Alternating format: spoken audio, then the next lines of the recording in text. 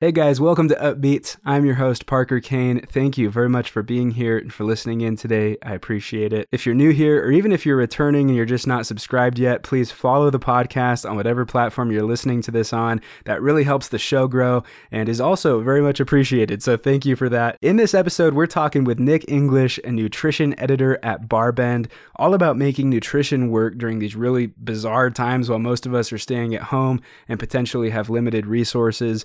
And who better to hear from on this topic than Nick English? You guys, he's a journalist, editor, and digital media specialist with nearly a decade of reporting experience around the world, mostly covering health, fitness, nutrition, and a plethora of other health-related issues. In fact, some of his first articles about health were on the cholera outbreak in rural Kenya while he was reporting for a French humanitarian organization, which is phenomenal. Nick is a native Australian, but he's lived and worked in France, China, India, Kenya, Chile, and now America the last few years. And he's also been featured in Men's Health, Vice, Popular Science, the Sydney Morning Herald, and the Huffington Post.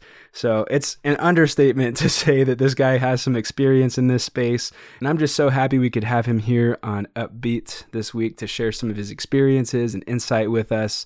And after speaking with him, I just got to tell you guys this really quick. Nick has such an amazing story, and his passion's really fascinating too, and it really brings a unique perspective to the health and fitness world. For example, he's got multiple degrees, one of which is in religion, and you'll find that throughout this interview, we get into some of those larger philosophical and religious topics and talk about how that relates to our fundamental health. And it's just really fascinating to hear about and to learn about. The first half of this episode is really all about Nick and his background and stories and some of those philosophical topics and ideas. And then in the second half of this episode, we break down everything you need to know about making nutrition work during quarantine. And we even get lucky enough to have Nick share with us a few specific and a few of his favorite crockpot recipes. So yeah, it's a really unique, really fun episode here on Upbeat. Let's get into it. Nick, thank you very much for joining me on Upbeat. I appreciate it. It's my pleasure, man. Thank you for inviting me. Absolutely. When I've heard good things, 8 or 9 episodes ago, we had David Tao on the podcast, and he works with you at Barbend. So thankful that he would make this introduction too. Yeah, he's a good guy. I'm sure he lied about how great I am, but I'm pretty great. But he tends to talk me up more than he should. Awesome. Well, to kick things off, could you just briefly share with myself and with the listeners a little bit more about you and just whatever you'd like to share, childhood dreams, what you're passionate about, what led you to where you are now in nutrition? We would just love to get to know you a little bit better. That's a big question, a big series of questions. What created me? Wow. Actually, when I came to New York, my first job was at a health and fitness website called Greatest, which is where I met my now coworker, boss guy, David Tao. And on the very first day, they sat me in front of the entire office in like a hot seat type thing. And the first question they asked me was, "Who are you?" Which was very overwhelming at the time. But it's actually kind of a good question because I think questions like that, like, who are you? What are you doing here? Why are you here? What is your purpose? All that sort of stuff. Those are questions that have always sort of really enthralled me and captured my attention, and it was through that I wound up getting into health and fitness, because I actually have I don't know if this is the right place to start or anything, but I have a master's degree in religion. Like, I'm really interested in those sorts of big questions. And I think, and it's also why I got really interested in health and nutrition and fitness, because I feel like both of these areas, like religion and health, are part of man's quest for a rule book. Like, what am I supposed to be doing here? Like, with this meat machine that I'm piloting around the planet, like, that I was born into, like, what am I meant to do with this? Like, what's going on here? So it's really, so these questions, like, who are you? That kind of stuff. What are we meant to be doing with ourselves? Again, I'm very, very interested in the religious aspects of that question and the philosophical aspects of that question. And those sorts of questions can be debated endlessly, of course, with no really firm answers, or very few very firm answers. But broccoli is good for you. Like, that's a truth. Like that's a real firm truth. And it's like, put it in your body and positive things happen, you know? I mean, of course, unless you have a sensitivity to FODMAP carbohydrates or whatever, like if you have IBS or something, but you know what I mean? It's like, in a quest for truth, like a quest for what am I supposed to be doing here? There are a lot of like wishy-washy answers to that, but like deadlifts are good for your posterior chain.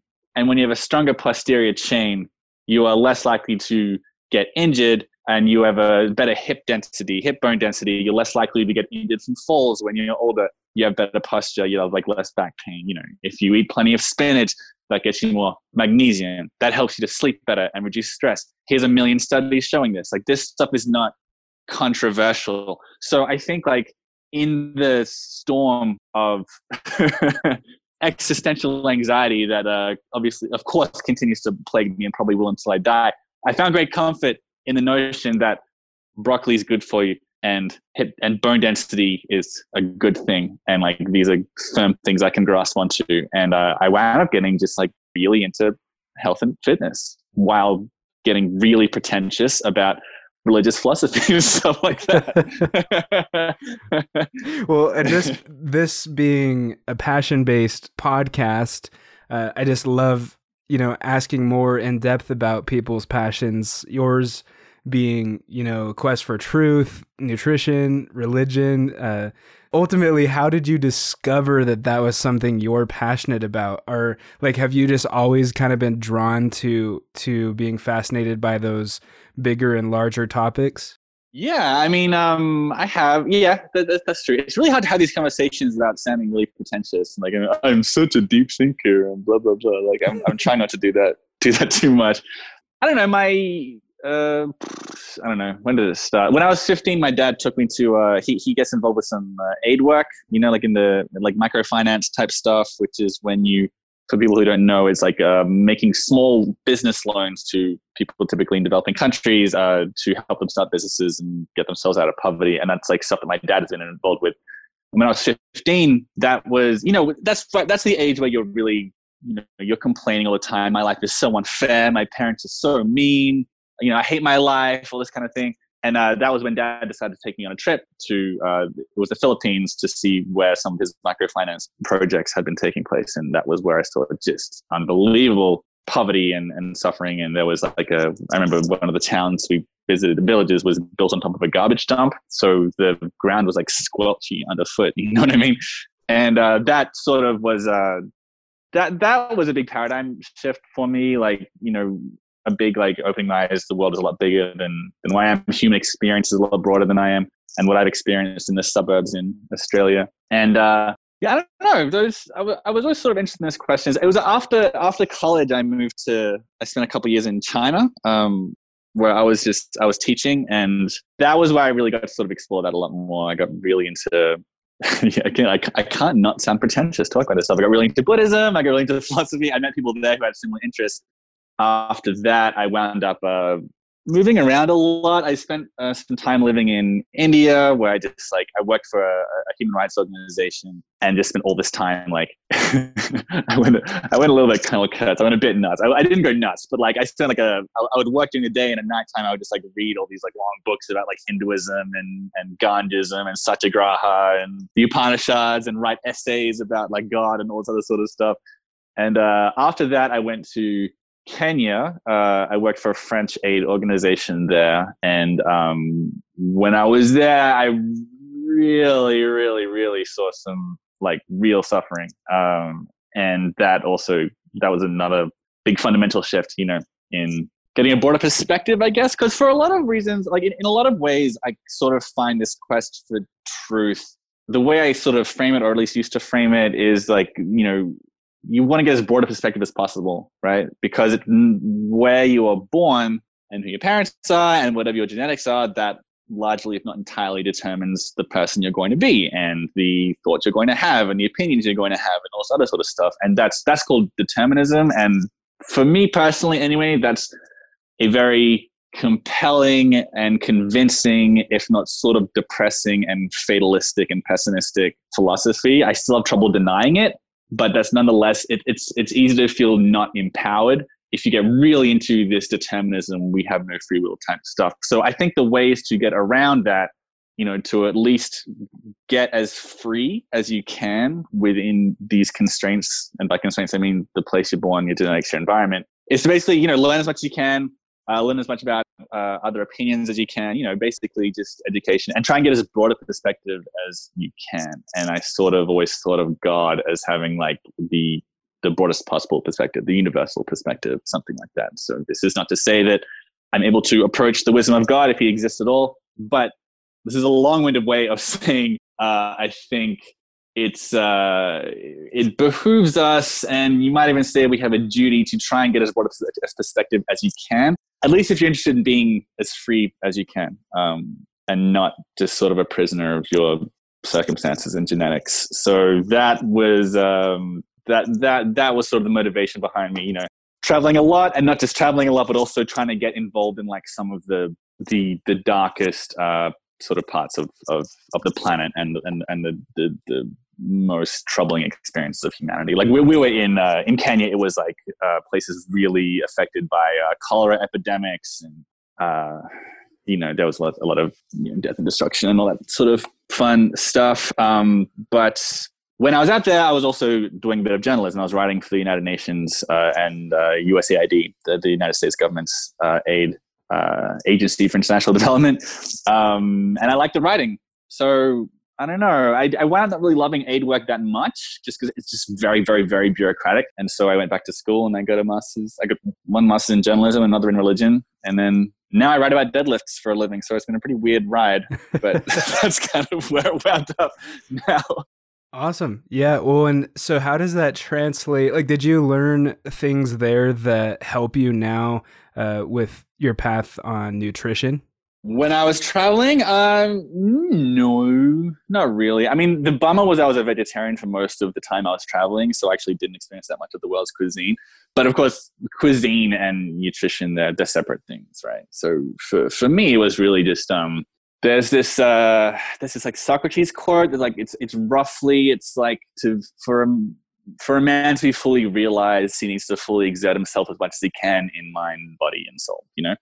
So that's like, to me anyway, it's education, it's spirituality, or at least philosophy, and it's fitness. There's these three very important components of what makes up a human being, and that's really what sort of set me off onto fitness. Like reading that was in the book Sophie's World, which is like a really, really good introduction to Western philosophy that I recommend to everyone. It was very popular in like the early 90s, which is not when I read it. I was like 6 when it came out. But that quote just really struck me, because I was spending a lot of time gazing at my navel and thinking about philosophy and all this other sort of stuff. And, I had my degrees and everything, or at least I had one of them at that point, but I didn't feel like I was fully inhabiting my body. Like I sort of just realized like I wasn't, exerting it, seeing what it was capable of, and, what you want to do in life, at least what is a compelling philosophy to me is to exert yourself, push your boundaries, see what you're capable of, explore your capabilities, that sort of stuff. And that's why I got into fitness. And I did a whole bunch of different sort of fitness stuff and nutrition stuff. Like I said, I was a vegetarian for a very long time. I did mostly bodyweight exercises for a long time. I thought maybe this is truth, like, because, we wouldn't have weights when we were cavemen. So maybe bodyweight exercises is like truth, And that's what's really funny in fitness in particular, more so than nutrition, is like there are a lot of different schools. And if you find like the sort of the thought leaders in all the different schools of fitness, like be it CrossFit or strongman or, kettlebell stuff or martial arts or mace work and all this other sort of stuff, the way they talk about it is very much like this is what we're meant to be doing with our bodies. Like this is the way the body works, and where we're fully helping the body to realize its like truest potential and the way it's meant to work. And again, it's like that can be yoga, that can be Olympic weightlifting, and they all have really compelling arguments for me. And the debates are what's really interesting to me as well. It's like the debates between like, no, mine is truth, no, mine is truth. And this is where you might be able to see the crossover with fitness and religion that I was sort of talking about before. Nutrition, I focus more on because it's a bit firmer. Obviously there's still a lot of debate in nutrition. there's always the keto thing is very interesting right now because it has more science behind it than like a lot of the general just low carb stuff that used to be floating around, and the paleo stuff, which a lot of which has been not debunked, but it's like a lot less popular now. Like the fear of phytic acid in legumes, for instance, everyone was really scared about that, but then it turns out that phytic acid is an antioxidant, and high levels of that have been linked to lower risks of colon cancer, that sort of stuff. I don't want to get too into the weeds, but yeah, the debates are interesting to me. I like health and fitness and nutrition as one area in which I can try and find truth, maybe find God, who knows? But that's sort of the way I come at it, and it's why my passion has sort of endured for it. I've been like writing about it for, I don't know, almost 10 years now.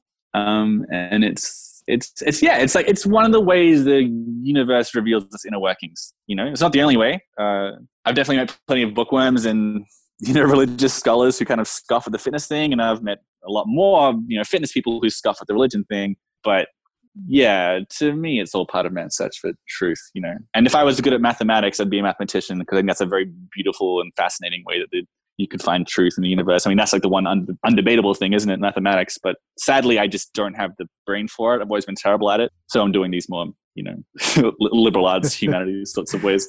I relate with you there. Math has never been my strong suit. Yeah, it's depressing. Like it's such a beautiful, powerful force of nature, but I just don't get it. But I have tremendous respect for it, and I'm the same with a lot of things, and same with astrophysics, tremendous respect for it. I just don't get it myself. So I didn't think I was going to be talking about this on this podcast. I thought I was going to be talking about beans and rice, but here I am. Yeah, no worries. That's what's awesome about podcasts and just asking people about their background and stuff. But yes, I do really want to get into kind of some simplified practices for people to follow right now during these times. You're very studied, you're practiced, you're experienced, knowledgeable in the nutrition space as well as many other spaces. And you're a good person to be talking with right now during everything that's going on in the world. So, 'cause I'm sure you have a lot of really good insight into making nutrition work when you're stuck at home and maybe with limited resources. So just to dive into that initially, what are some of your thoughts right now, kind of with everything that's going on, and nutrition wise, what can people do to stay on track or even get through this bizarre time? Well, I mean, what's interesting is that this is the time that everyone is at home, and there's been a huge uptick in the amount of groceries people are buying, obviously because a lot of people are panic buying, but also like I've been hearing a lot of stuff from like people in there are farmers in New York who do like the really like sort of small farm grass-fed sort of beef type stuff, and they're seeing an increase in the sort of meats that are sort of like ground beef and like the cheaper sorts of meat that people cook at home, as opposed to special occasion meats like steaks and that sort of thing, because people are cooking more, and many people are just learning to cook, just now while they're at home. And that is like, I think far and away, it's the best way to manage your weight, is when you're and manage your health is when you're cooking your own food. I mean, that's not a big revelation, I think, but it's interesting that a lot of people are being faced with that now. Like, okay, all the restaurants are closed. Like now I have to figure out how to cook stuff. And I don't know. I was just staying with a friend in Ohio, like right when this was all kicking off, and I was like, "Hey, I'll make you like my favorite lentil stew," which is like I'm crazy about lentils, And he didn't know how to peel a garlic clove, And this guy's 40 years old. I guess there's just so many, especially men, man. Like we just like don't know how to cook a lot of the time. And I'm not an amazing cook or anything, but when you're at home, this is a good opportunity, I think, for a lot of people to pick up skills that they can keep with them throughout their life for cooking. Definitely, it's a good way to get a lot of people who like they've always sort of wanted to experiment with cooking and they've always wanted to diet a little bit more. I feel a bit disingenuous to say there is any upside to the pandemic, because it's terrible, and it's a very privileged thing to say like, oh, but now you can eat more beans. But that is one thing that is supporting people. It's a chance to cook more. So I'm cooking a lot. I'm a nutrition guy and I like to track calories and stuff. And even now I'm planning my meals more than I used to, just because I don't want to go to the grocery store more than once a week. I shouldn't be doing that. So I've been like, have got a spreadsheet, like mapping out like what I'm going to eat throughout the week. And that's cool. It's making dieting a bit easier. But of course you don't have to track calories in order to eat healthy at all. What's funny about nutrition is like, I can talk all day about, phytic acid and like, why you need to combine vitamin C and non-heme iron and all sorts of stuff.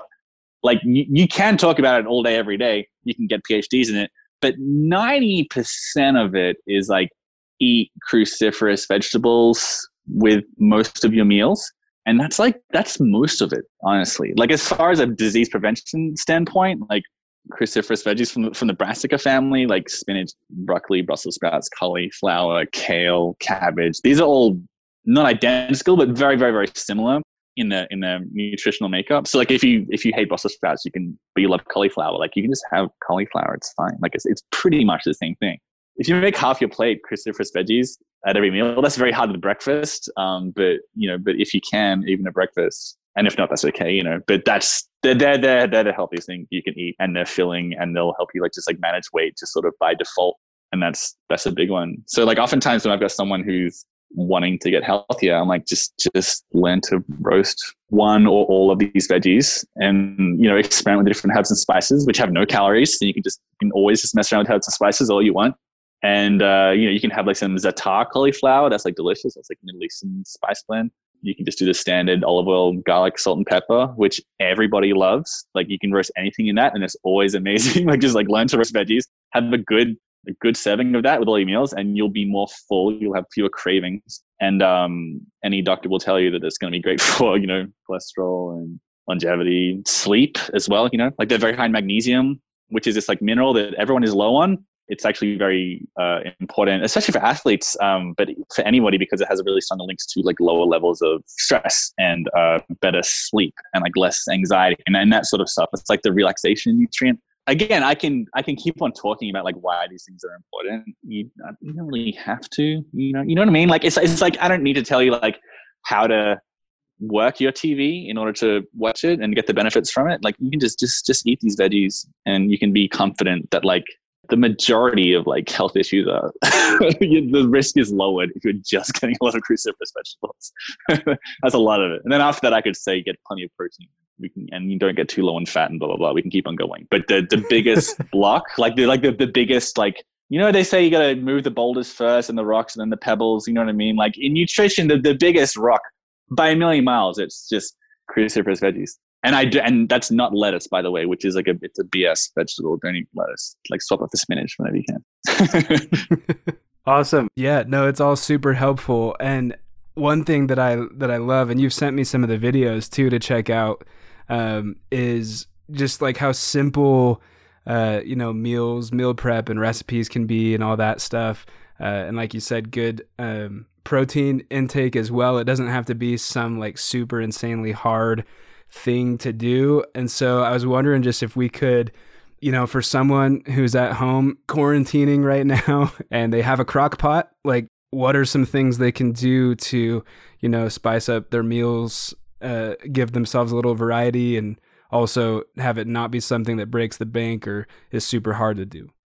Yeah, like the crock pot, I'm a fanatic for crock pots and for lentils.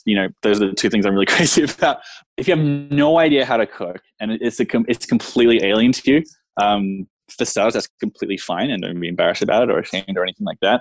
But I pretty much always recommend someone get a crock pot. You can get like a pretty big one on Amazon. I forget the brand of it, but you can get a big one for less than $50.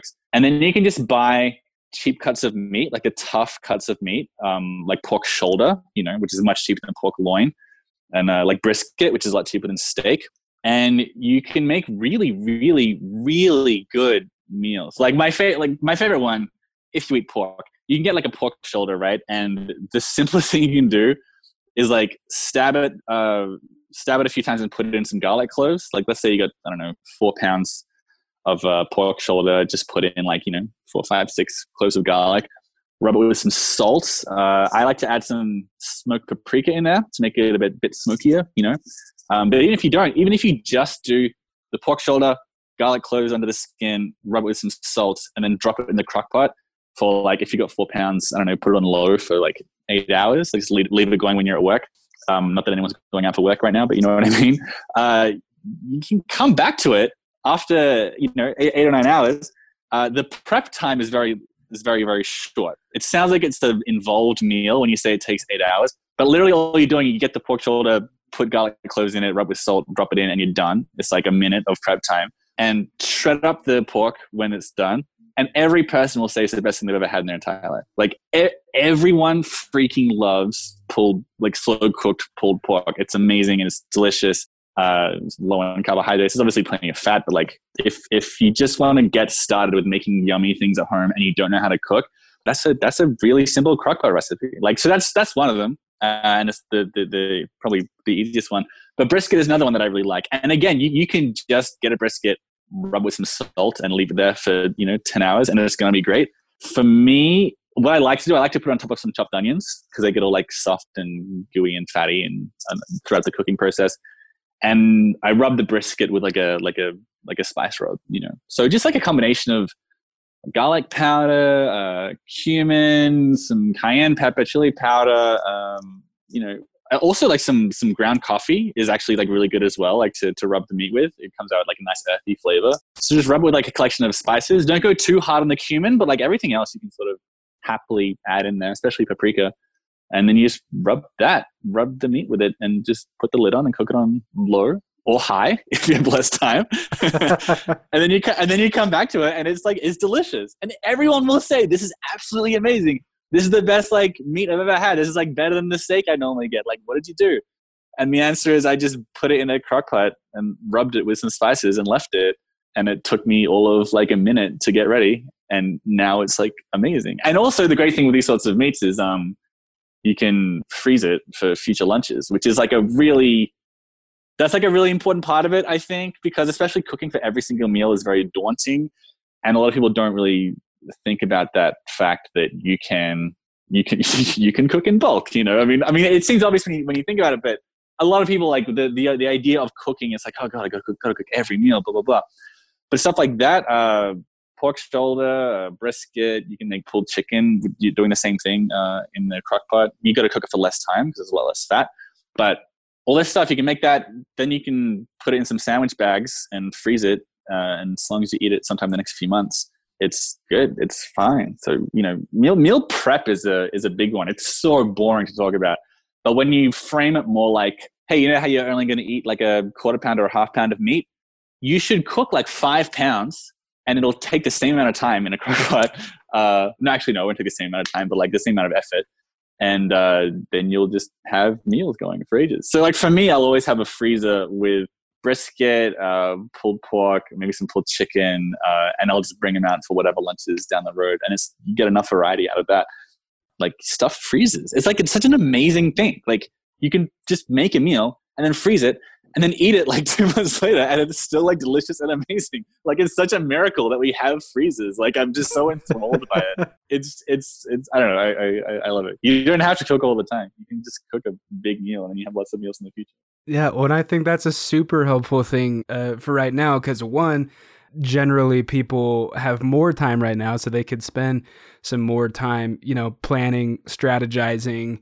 But then it also helps for the fact that because I was just talking about this today with some friends, but quarantining, people are just chilling at home and they're eating themselves to death. Like they are bored, they're watching shows, and they just keep making trips to the kitchen. And so that's also a really good way to, schedule out like, okay, well, I've got these sandwich baggies, filled with meats that I've already prepared. And it just makes it easier to have something to go to and not have to worry about waiting 8 hours for the next one, Yeah, definitely. And it's like you can't really freeze veggies.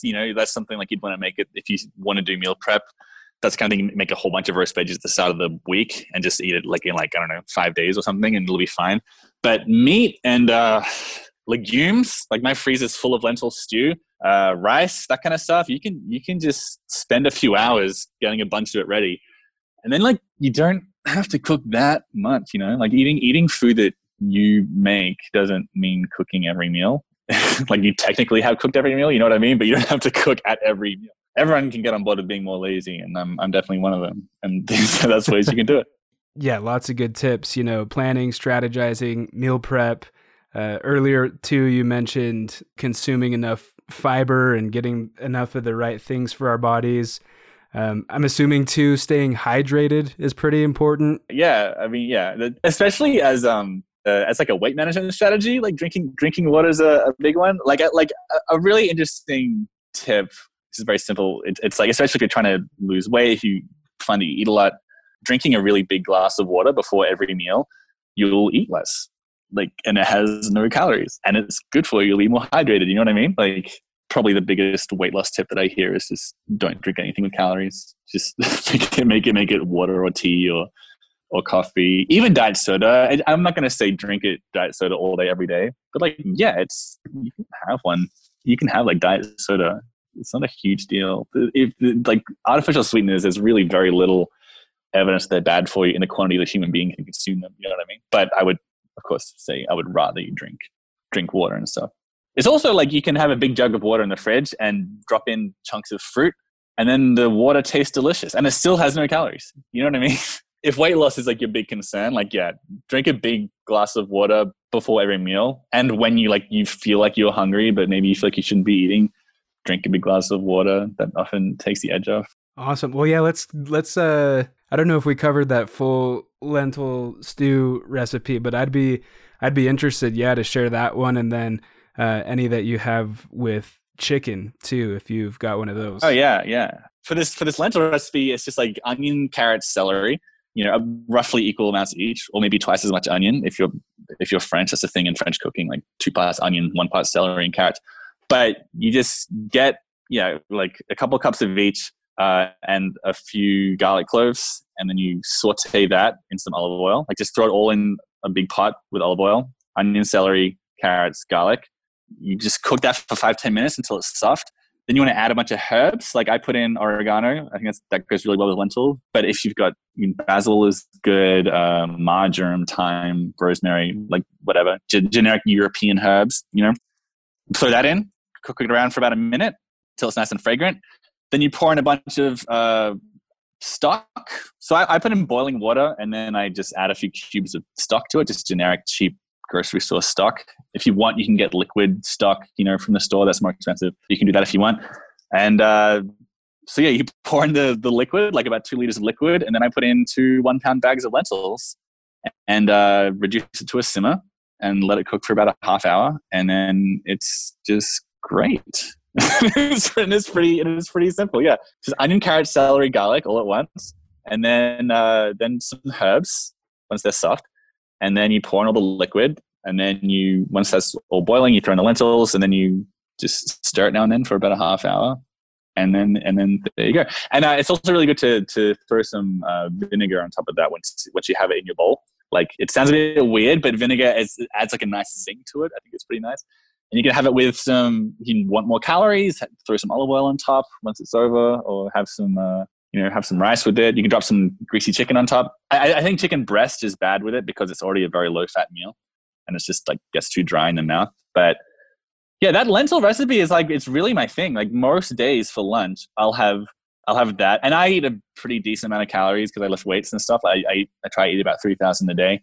But even if you're on 2,000 a day, like, that's 700 calories. That's a meal's worth. If you're doing 3 meals a day, and even if you're just on 2,000 calories, that's a meal, 700. And 54 grams of protein. It's a day's worth of iron, zinc, potassium, really important for hydration, because minerals and stuff, like, that's also important for hydration. It's not just water. Love that. Well, and you mentioned weightlifting too. Just kind of here towards the end of the podcast, I'd love for you to, we talked about it a little bit with David, like 8 or 9 episodes ago, but just some quick tips, for those who want to be working out and stuff while they can't go to gyms right now. Yeah. So I was lucky in that I managed to grab a couple of kettlebells from the Barbend office before quarantine started. So I have that going for me at home. But like, if you don't have any equipment, I think that bodyweight training is pretty cool. Like bodyweight squats, push-ups, of course, but also you want to be doing plenty of lunges and single leg stuff. Like, you put your leg up on a couch behind you and then do lunges like that, because we all have muscle imbalances, and they're really easy to increase, especially if you're just doing just bodyweight stuff. So for me, again, I have kettlebells. So I'll be, most days I'll do like some sort of combination of kettlebell swings and goblet squats and push-ups and overhead presses and chin-ups and rows, and that's about it. But maybe I shouldn't be saying this, but if there's scaffolding around where you live, you can go and do pull-ups on that. If there's a bar that's like around like waist height, you can get underneath that and do inverted rows. So that's like rowing, but you're using your own body's weight to row yourself up. And rows are actually, they're more important than pull-ups and chin-ups. That's a big one. Like you want to be pulling, like rowing, like I think twice as much as you're doing chin-ups or pull-ups. That's a really important movement. It is a bit hard to train the hip hinge without weights. That's the kind of thing you train doing a deadlift or a kettlebell swing or something. Nonetheless, you can get pretty strong. Like in my 20s, I was basically a student or a volunteer or an intern the whole time, so I got pretty good at bodyweight stuff. And finding a park and doing chin-ups and bodyweight rows and push-ups and like squats, single leg squats, that kind of stuff. It's pretty good. And, hanging leg raises is another really good one for your abs, but make sure you do like planks and that sort of stuff, just because that stuff does matter for your spine stability and your rigidity and stability and all that sort of stuff. And planks are like the most boring exercise there is, but just like how eating broccoli is the most boring advice there is, it's actually the most important. Unfortunately. That's awesome. Well, and this is kind of an interesting question too that just came to mind as you were sharing that insight. There's a lot of people home right now, obviously, and a lot of people working from home, and a lot of people who, didn't have like home offices before. And so they're spending a lot of time, at the kitchen table or on the couch or on the floor, even, or on their beds, like doing their office work. So what came to mind is like, what are some, like, and maybe you know this, maybe you don't, I'm not sure if this is something you guys talk about at Barbend or not, kind of an interesting thing, but like for posture, like what are some things people could do? And then even just not necessarily posture, but just routine, like how long is too long maybe to sit before you need to like get up and go do something, to make sure that you're not like breaking your back sitting on your bed all day, Yeah. I mean, this is maybe starting off too high level, but literally as we're doing this, I'm sitting in a deep bodyweight squat. I don't know if you've ever been to Vietnam or Thailand or like China, but like people just always sitting in squats like all the time, and they're way better at it than we are in the US and Australia. But like getting time in the bottom of a squat like that and like doing a bit of work like that, that's actually like really good for getting some tension off the low back and helping your keeping your glutes active. Like if you're pushing your knees out a little bit, like spend like a good few. I spend a long time in a deep bodyweight squat in a day, but that is useful because the actual term dormant glutes, like sleepy butt syndrome, is like an actual thing because we sit and we don't work our butt. We don't work the muscles. And it's actually the glutes are like the largest muscles in the body, and they're really powerful and important. And when you're doing more glute stuff, I'm getting a bit off track here, but like when you're doing more glute stuff, like it's really good for low back pain and everything else. But besides all that, just set a timer on your phone. There's a million apps out there. You can set it to ding every 15 minutes, half an hour. I mean, if you're drinking plenty of water, a good thing is you're always going to be getting up and going to pee. Not always, but it'll keep you from sitting on the couch for like a full 2 hours without moving. You know what I mean? But a good one is, just like set a timer. And when you get up, like do a bunch of squats, do some push-ups, maybe do a plank. If you've got a chin-up bar, go do like 1 or 2 chin-ups, that kind of thing. But yeah, that stuff is useful. And if we're talking specifically for posture, a strong back and a strong core and strong glutes in that order are important. So don't neglect training those muscles. Don't not use those muscles. There's just like an epidemic of guys who just work their chest and biceps, and those, like, I'm not a physiologist, but they're the least important muscles. Like they should be strong. Like they should, like exercise them and stuff. But like, this is a kind of a broad generalization, but the most important muscles to train in this order, I'm very roughly here, I'm just sort of spitballing, but it's like core, back, butt, legs, shoulders. Then it's like chest and arms, like chest and biceps, like they're last. That's not to say don't ever train them, but all those other ones are way more important. I also want to say walk a lot. It's been funny doing the quarantine because like I'm guilty of this. I'm not a superhuman or anything by any measure. Like now and then, if I've like slept in late, and I'm working from home, sometimes the day will, almost the whole day will go by and I won't have really walked or really moved at all, except for going from the couch to the bathroom. And there was a day a little while ago where it was like 5 o'clock and I realized I hadn't gone outside. Again, like I'm not a guru here. Like I'm as human as anyone. I'll often not work out. And I was like, oh, I better work out. What should I do if I'm only working out now? I don't know. I'll go and do like some kettlebell swings and do a full resistance training workout and blah, blah, blah. But to go from not moving to going to doing strength, like intense strength training, the body doesn't like it because you haven't even walked all day. And the body's like, you need to remind the body that it's a machine designed for locomotion. You know what I mean? So it's like, just when it comes to exercise, like I think, ideally you'd make time for cardio and strength and walking and stability stuff and maybe some yoga. And I hear Tai Chi is really good for you. And they say that mace training is really good for you. There's a lot of stuff that's really, really good for you.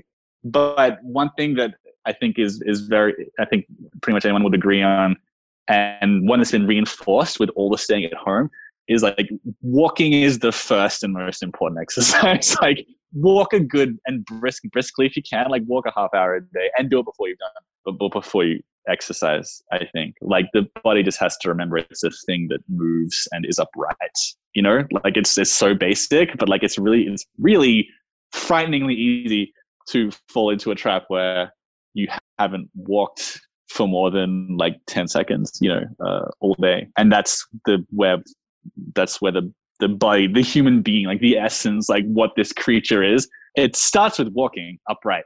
Like, not to get to like, start talking about evolution and like what separates us from the animals and all that kind of stuff. All that aside, like this thing walks, and that's the first thing it does. And you have to do that. If you're not doing any other exercise, you've got to walk and then work into strength training stuff later on. Do them both, but walking, don't forget that. My God, it's really important. That's awesome. Yeah, super valuable insight. Good reminders for everyone. You might have picked me up laughing a little bit throughout there as you were talking about, this movement of people working out their arms and chests and stuff like that. Just reminded me of your video, where you go over some of the hate comments or the mean comments, and they're just like commenting on your buddy's tiny legs and do you guys even lift, bro, and that stuff. Yeah, that's for the viewers. Yeah, we did a video on Barbend where we read all the mean comments that people leave us on our videos, and it was just one after the other of do you even lift? Does this guy even lift? These guys even lift? You don't even look like you lift. Like it's just all the internet is capable of saying. You must be out there just walking. Yeah, I walk, guys. There's more important than lifting. I do also lift, but walking is primary. And that's something like, even there are still general practitioners and doctors who get funny about people lifting weights in old age and that kind of stuff. And the smart ones know that lifting weights is still important in old age and everything. But even doctors who stopped learning about health and fitness in the 80s or the 70s or the 60s, like everyone agrees on walking. Like it's really where it starts. It's very fundamental. It's one of those truths. Yeah, that's it. Yeah, see, I found a couple of truths here and there, and you just get a good podcast in and walk briskly, and it's really good for you. That's what I tell. I get like a friend, and he's pretty obese, and he's always asking like for advice, and all I ever say to him is like, if just make half your plate veggies, like green veggies, like I said earlier, and walk for an hour a day, and because he's obese, and so it's like that's it for now, and that'll get you pretty close, like, better than the average person. Like just eat a lot of veggies, walk briskly an hour a day. Like I can talk about like, hip positioning in the deadlift all day, but just practically speaking, those two things will get you better than the majority of human beings. I mean, the bar's pretty low for human beings, but nonetheless, those two things are really it. I love it. What fuels you to continue doing what you do every day, like day in, day out, as far as, pursuing this career in nutrition? I mean, I'm not really rising to the level of Gandhi here or anything, but I do think it's a good and ethical thing to teach people and spread knowledge about practices that will make you less sad and less sore. You know, like I think it's nice. It's a nice way to spend your time. Yeah, I mean, it's a service. Yeah, I mean, I think it's ethical, and I'm also not bad at it. And I've had some jobs that are good, that are ethical, but I'm just not that good at it. Like the aid work in Kenya, like I just wasn't that good at it. I just hate filling out forms all day, and I'm sorry. And I'm sure it'd be great if I was the head of the UN, but this just wasn't really how I was built. But for the path that I've led, I've wound up here where I'm not bad at talking and writing and informing about this kind of stuff. And I think it's good. You know, I try to be helpful, you know, and I donate to charity and all the other stuff as well. Awesome. Yeah, no, it is helpful. And like even coming here on this podcast, you know, who knows whose lives are even just slightly even just going to be changed for the better during these hard times. So it's awesome. What's your favorite word? Crisp. I like that word. Crisp. Crisp. It sounds good. You know, when I was like 12, I used to carry around a little book of like ideas and stuff with me, and I had a page of my favorite words. And I don't really remember any of them except for crisp. So that's why I was able to answer that so readily. I don't know. I like it. Someone wrote an article for Bob Band the other day that I edited, and it was like about getting the perfect crisp kettlebell swing. And I was like, God damn, I love that word. If anything is crisp, it's good. Unless it's a lentil. Lentils need to be soft. Though that is funny because I've interviewed a decent amount of people now, and I ask that question specifically on every single episode I do with guests, and usually they're like, give me a second. You might need to edit this part out. I gotta figure out, okay, what's my favorite word? And you were just like, boom, right there, crisp. That's what it is. Yeah, it's great. It only brings to mind nice things. Crisp. What is your favorite TV show? I like shows with, I'm going to be pretentious again. I like shows with a mixture of comedy and existential anxiety, which is why I am a big fan of Community and Rick and Morty and The Good Place. Those three shows are funny, and they also spend quite a lot of time talking about the human condition. So they really scratch me where I itch, those three shows. That's awesome. I haven't seen Rick and Morty, but I like The Good Place, and Community is got to be in my top 3 like TV comedies. Like I love that show. Yeah, my God, it's just so good. And it just came to Netflix, and I was rewatching it last week, and it's so good. And it's like it's depressing in just the right way, you know, where it's acknowledging we're all in this together, which is hopefully the conclusion of depressing narratives. not to get too off topic there. Life is confusing and scary and weird, but it is for everyone, and we're all human beings, and let's look out for each other and acknowledge how absurd this is sometimes, and we can still get some good out of it, you know. That's the stuff I like in shows. I love that, and I'd agree. Definitely, Community is a good one. So, and I guess it's good, now that it's on Netflix, so everyone chilling at home, take some time to check out a few episodes. Quick plug for Community. I'm not getting paid by them or anything, but we'll for sure plug that. Okay, last one is just, favorite social media platform and where people can link up with you. Oh boy. I don't do much on social these days. I don't know. Is Reddit a social media platform? I don't think anyone can agree on that, but I spend too much time on Reddit these days. But I wouldn't tell anyone to find me there. I'm on Instagram and Twitter. I guess I tweet more than I post anywhere else. It's NCJMS because Nicholas James is my name. Yeah, that's where I do most stuff. But honestly, especially for someone who works in digital media, I don't do social very much. Sounds good. Well, thanks, Nick, for being on Upbeat and for sharing your story, your background, and all this helpful insight to kind of help get us through these bizarre times. Thank you. So there you have it, my interview with Nick English. Again, Nick, thank you very much for being on the show and for bringing so much value to us. We appreciate that. And to everyone listening, thank you for being here listening. If you enjoyed the show, please follow the podcast, leave a happy review, and share this episode with a friend. We appreciate that very, very much. You guys are the best. I'll see you next week.